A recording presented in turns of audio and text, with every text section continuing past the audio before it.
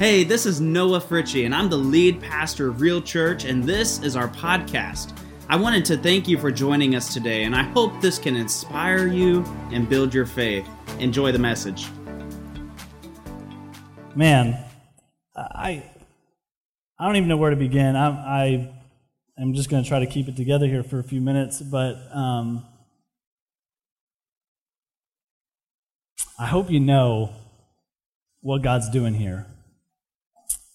Because as I sit over here and we worship and you feel the presence of God, and if this is your first time here, I would just go ahead and encourage you to come back next week because God's doing something here special. And Pastor Noah, I am so proud of you and what you're doing here and the steps that you've taken. And whenever Noah called me to let me know that he wasn't going to be able to come to Kansas City and help us start the church, obviously, selfishly, I was heartbroken because I knew the talent and the gifts that God had placed inside Noah.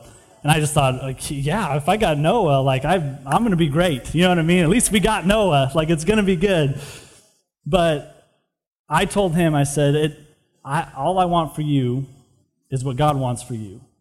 So if you come over here, but you're supposed to go home, then I don't want that on me. Don't put that on me. Don't bring that to Kansas City with you. You need to walk in obedience every step of the way.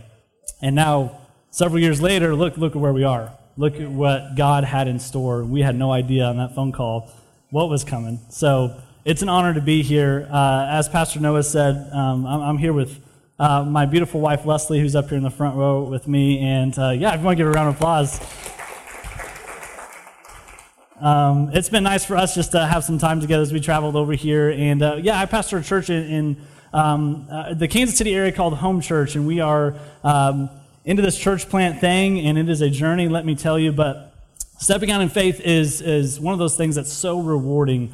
I often tell our team and tell a lot of the guys that comfort leads to complacency, but faith leads to fulfillment. And so when you take that step of faith, it's the only way you're going to find fulfillment is trusting in God all the way.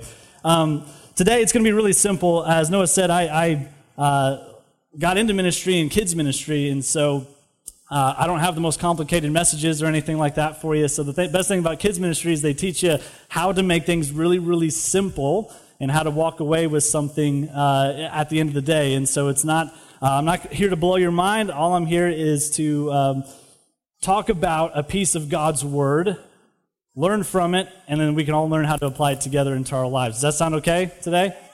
If you have your Bibles, go ahead and open up to Matthew chapter 25. If not, we'll have it up here on the screen for you.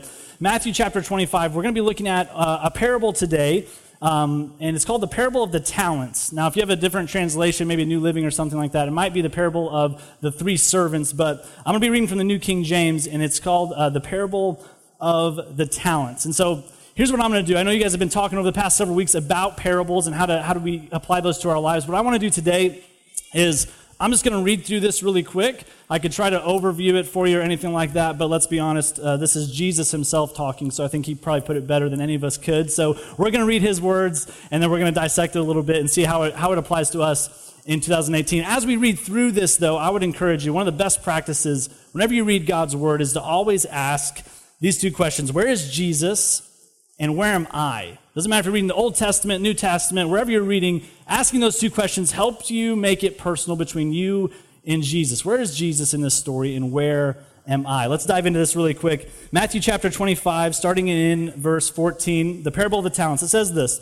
This is Jesus talking. He says, "For the kingdom of heaven is like a man traveling to a far country, who called his own servants, and he delivered his goods to them. And to one he gave 5 talents, to another 2, and to another 1, to each according to his own ability. And immediately he went on his journey.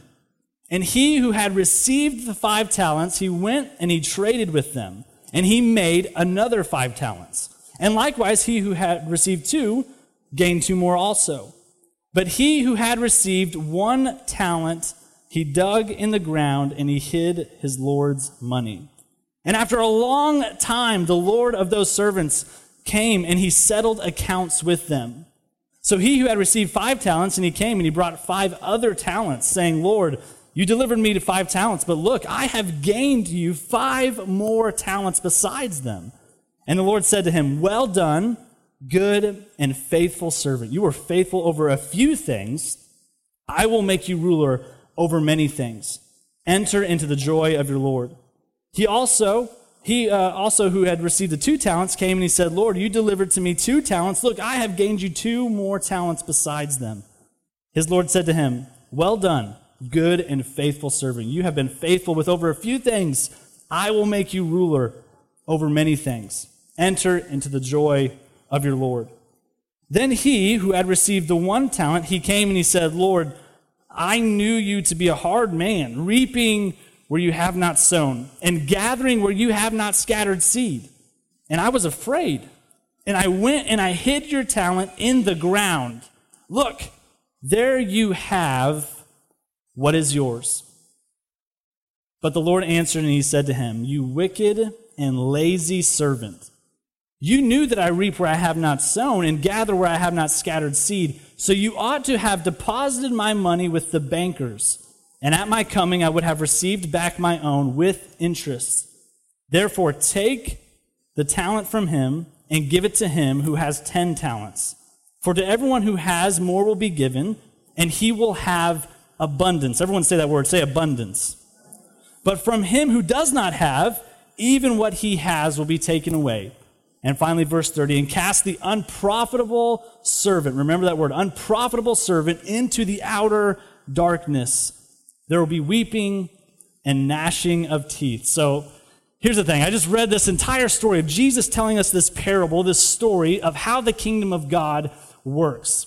But the real question is, we read this and we hear words like talent and all these different things, and it's like, how does this apply to us today in this world, in 2019? How do we actually use this in our life?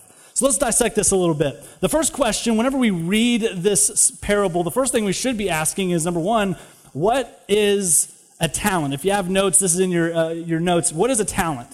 Basically, a talent in the day of Jesus was a measure of weight, usually of silver coinage. Here's where it gets crazy. 1 talent equaled 6,000 denarii. 1 talent equaled 6,000 denarii. Okay, well, what's a denarius then? One of those 6,000 equaled a day's wage for a common laborer. So think about that for a second. Basically, 1 talent was upwards of 19 to 20 years worth of pay for the common laborer.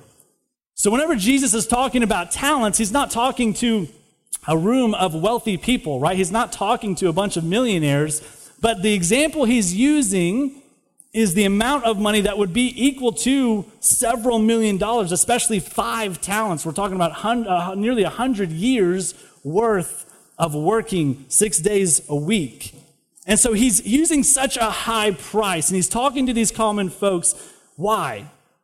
But he's trying to get their attention about something.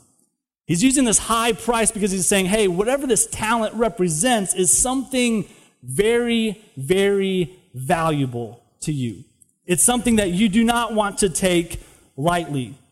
And so in this parable, what we see is Jesus is obviously, he's the master in this parable. Where is Jesus? He's the master. He's the one that is delegating the talents. He's leaving on a journey, right? Which is where he is right now. He's up in heaven, seated at the right hand of God the Father, waiting for his return. I don't know if hopefully you've read the end of the book. He is coming back someday, right? He's going to come back, and he's going to come back to see what have we done with what we've been given. So he's going to come back eventually, just like the master in the parable. He comes back to settle accounts. Hey, I gave you these talents.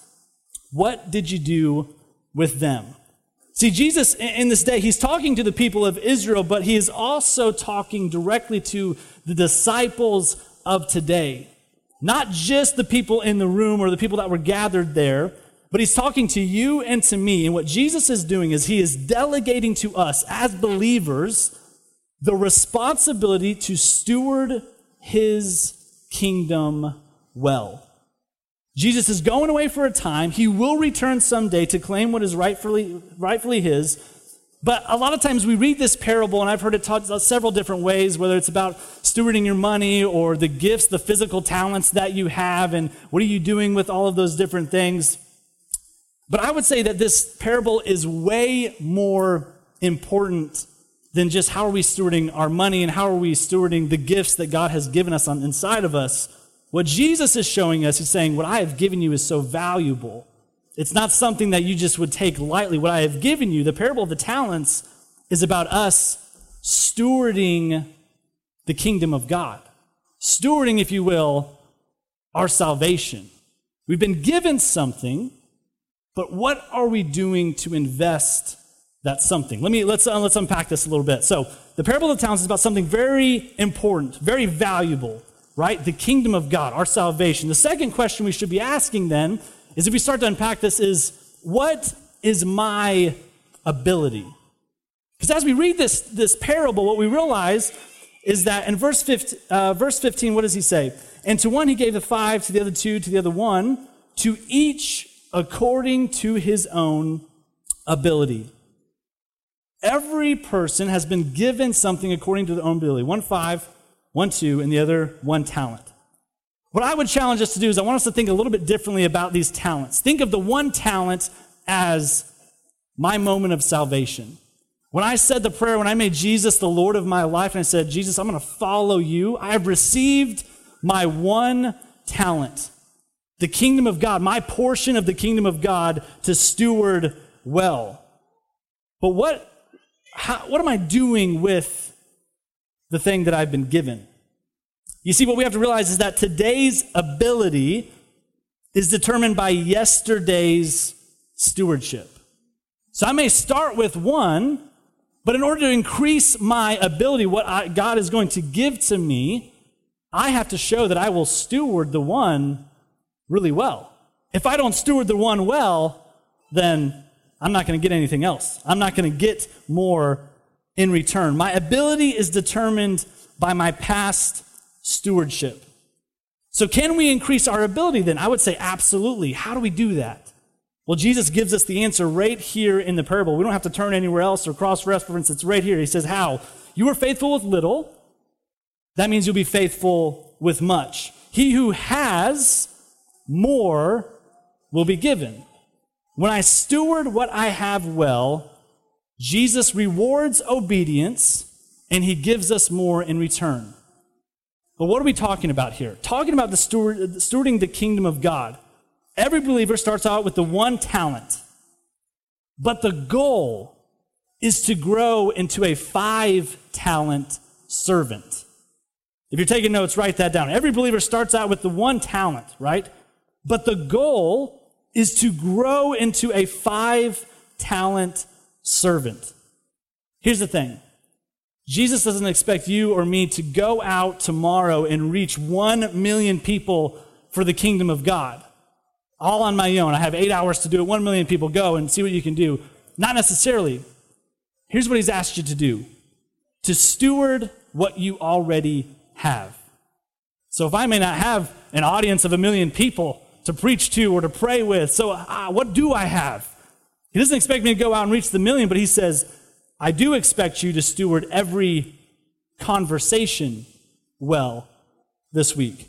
I do expect you to steward every interaction wisely this week. The person cut me off in traffic. I got a couple of responses I could do here, right? I'm tempted to say some things, to do some things, but how am I going to steward my interaction? The person at the grocery store, the waitress, my family, my kids, right? Every interaction, it's within my hands. How do I steward that well? Every action that I take. So it leads us then to the question, have my attitudes, have my words, have my actions been stewarding God's kingdom well lately? If people watched your life as a TV show for a whole day, at the end of the day, after they turned off the TV, would they be able to say, it is obvious that that person follows Jesus. It is obvious that that person loves Jesus. Or when they turned it off and you told them, yeah, I follow Jesus, I'm a Christian, would they be surprised? Oh, I didn't see you pray once. You didn't help people in need. You didn't crack open the Bible. You didn't talk about Jesus at all. You didn't even do anything. Like you just lived a normal life. Am I stewarding what I have well? The final question then is this: how do I steward well? If the talent is something that's so valuable, right? Our salvation, the kingdom of God, my ability can be increased with what I've been given by stewarding well. How do I actually steward well then? And it's simply this: in order to steward well, I must know the master well. It's that simple. I told you it's going to be simple today, right? It's kids ministry, basic, but it's so simple. It's so fundamental. How do I steward well? I must know the master well. How did the 5-talent servant know how to make a 100% profit? Even if this was something outside of the Bible, away from Jesus, just in the natural world, how did that servant know how to make 100% profit? He spent time with his master. I know exactly what my master, I know how he thinks. I know what he would do. I know what he would do in this situation. I know where he would invest this. Because I know what he would do, because I've spent time with him, I can now steward well. I can just simply do what he would do if he was here on this earth, if he was here in my shoes. But what do we see on the other hand? The 1-talent servant, he lived in fear, only concerned with himself and just making sure he was not going to get in trouble with the master. What does that reveal? Well, he didn't know the master at all. What did he do? He took it and he buried it in the ground for safekeeping. I have it, but I'm not going to do anything with it. And I would just raise the question that maybe doesn't that sound like a lot of Christians today? Maybe some people even in this room, maybe you've been in a season of that. I know I've been in a season of that. I've lived a portion of my life hanging on to my 1 talent, not going all in and investing it in obedience. But so many times we take that 1 talent and we bury it in the ground, and it's there, it's there, and we live our life just like normal, right?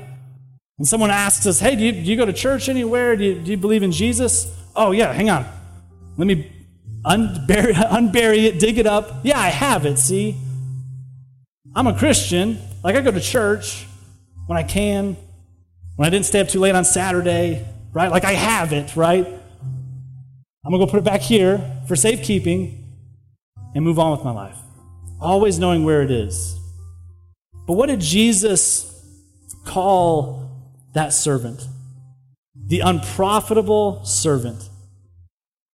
He was brokenhearted, so disappointed in, I gave you something so valuable. At least invest it somewhere simple, right? At least take it and put it to work for me.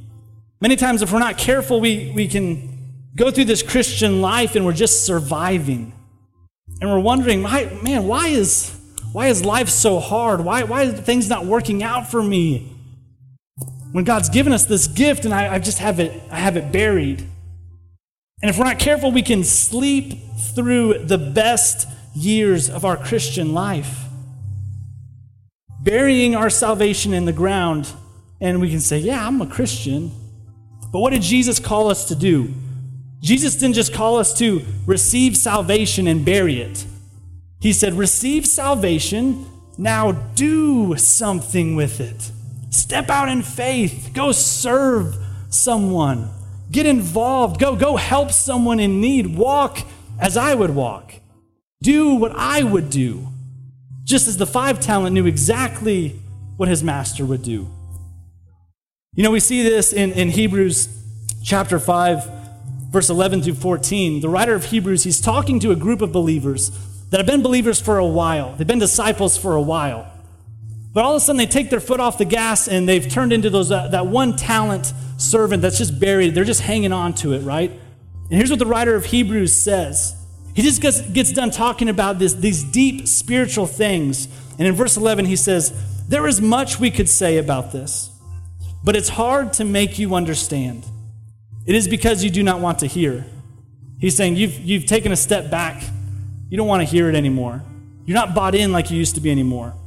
Verse 12, he says, by now you should be teachers.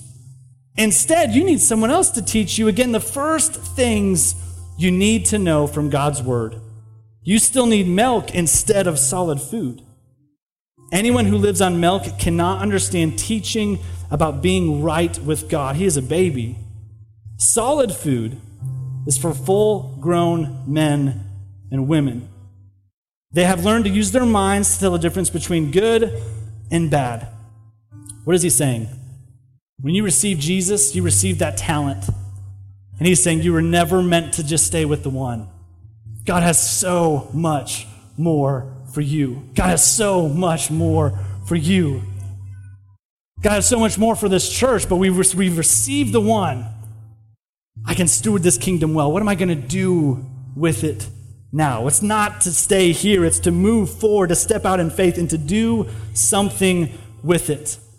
So how do we do that? The only way to steward well is to know Jesus better every day. Not just for an hour on Sunday, but every day in his word. Just me and him. Seeking him. Reading not just to check the box, but reading to listen and to hear from him every day. When I know Jesus, I gain confidence in my identity. When I know my identity, I can't help but steward the kingdom well. And what does that look like day to day? So let's get real practical. What does it look like to steward the kingdom well? Well, what's great is that Jesus answered this. Later on in Matthew 25, we don't have the slide for this, but let me just read it. Here's what it says. He says, finally, whenever the Son of Man comes back to claim what is his, and he comes back and he separates the righteous from the unrighteous, starting in verse 34. You can write this down. Look it up this week. He says, then the king, which is Jesus, he will say to those on his right hand, the righteous, he said, come, you blessed of my Father, inherit the kingdom prepared for you from the foundation of the world. For I was hungry, and you gave me food. I was thirsty, and you gave me drink. I was a stranger, and you took me in. I was naked, and you clothed me. I was sick, and you visited me. I was in prison, and you came to me. Then the righteous, who are what? That's the 5 talent. He will answer him and he will say, Lord, when did we see you hungry and feed you, or thirsty and give you drink? When did we see you a stranger and take you in, or naked and clothe you? Or when did we see you sick or in prison and come to you? Here's the key verse, Matthew 25:40. And the king will answer and say to them, assuredly I say to you, inasmuch as you did to one of the least of these, my brethren, you did it to me. What are we doing? We're stewarding what's in our hands. My attitude, my conversations, my interactions. Every time I come into contact with others, when I see the need, can I pray with you? Can I help you? How can I serve you today? We show up not just on accident, we show up on purpose with the mindset of Jesus, asking, how can I serve you today? And by doing so, in obedience, what does Jesus do? You steward the 1 well. Let me give you 2 and see what you can do with that. Oh, you steward the 2 well and you made it 4. Let me give you 5 and see what you can do with that. You made it 10? Well, I'm going to take even the 1 that was over here and give you 11 total. So valuable. But it comes down to simple obedience. Am I willing to walk every day in obedience to God's word? To spend time with him, and to do what the master would do. As I wrap up, let me give you just some final reflection questions for you to, if you have notes, write them down. If you have your phone, put it in your phone. These are questions not just for you to answer out loud or anything like that. These are just questions for you to answer personally so that you can identify, where am I right now? And how am I going to steward well this week? Here's the first reflection question, if you want to write it down. It says, have my attitudes, my words, and my actions been stewarding God's kingdom well lately? And just being honest, man, if I look back, has the way I've been living been stewarding God's kingdom well lately? Reflection question number 2. Have I been living like a one-talent convert that just came over and has done nothing? Or have I been living like a 5-talent servant? Being honest and answering the question. Lastly, the most important one is number 3. It's making a plan. If I'm going to steward well, I have to know the master well. So how am I going to spend time, or when am I going to spend time with God this week? If I never make an appointment, it's probably never going to happen, right? If I don't ever actually get up a little bit early, spend some time with Him, there's a lot of other things that can steal my attention. But if I'm going to steward well and get more in return and serve God and steward His kingdom well, it starts with knowing Him better personally. I'm so excited for you, Real Church, as you guys step into the season. It takes a lot of guts to be where you are, and I hope you realize how special this place is and what God's getting ready to do and already doing in this community. Would you bow your heads and close your eyes really quick? As I was talking today, I'm sure there were some of you in here that maybe you're sitting there and you're thinking, Dan, this sounds great, or I've maybe heard that before, but I don't know if I've ever actually committed my life to Jesus. Maybe you don't know if you've ever even received the one talent, right? The salvation. But you want to today. Maybe there's some of you in here, maybe you've received it at one time, you were serious about following Jesus, but you took a few steps away. You took a few steps back, you took your foot off the pedal, but you're ready to recommit your life today to Jesus. If that's either one of you today, whether you want to do it for the first time, you want to commit your life, recommit. I'm not going to embarrass you. I'm not going to have you do anything weird. I'm not going to draw attention to you. But with every head bowed and every eye closed, would you just raise your hand high enough for me to see it right now? If that's you, good, I see that hand. I see that hand. Once you raise it up, you can put it back down. I see that hand. Anyone else who say, I'm serious today, I want to take that step. Just put it up, put it right back down. That's awesome. Here's what we're going to do. What I want to do is I want to lead us in what we call the believer's prayer. It's simply a prayer. It's not a religious thing that we have to say the right words, but it's more so just a prayer for us to show God that we're serious. And it's more about our heart than what we're saying. But God's word says that if we confess with our mouth and we believe in our heart, we will be saved, that God raised Jesus from the dead. So that's what we're going to do. And in church family, I would encourage you, would you pray this prayer with me and after me as I say this in agreement with those that raised their hands today. With every head bowed, every eye closed, everyone say this after me. Say, Dear Heavenly Father, thank you for sending Jesus. I commit right now to following you. I believe that you sent your son Jesus to come to this earth, to die on a cross for me. But I believe that you raised him from the dead. And right now, I choose to follow you. I am saved. Thank you. In Jesus' name, amen. Would you guys just celebrate really quick with those that raised their hand today and said that prayer for the very first time?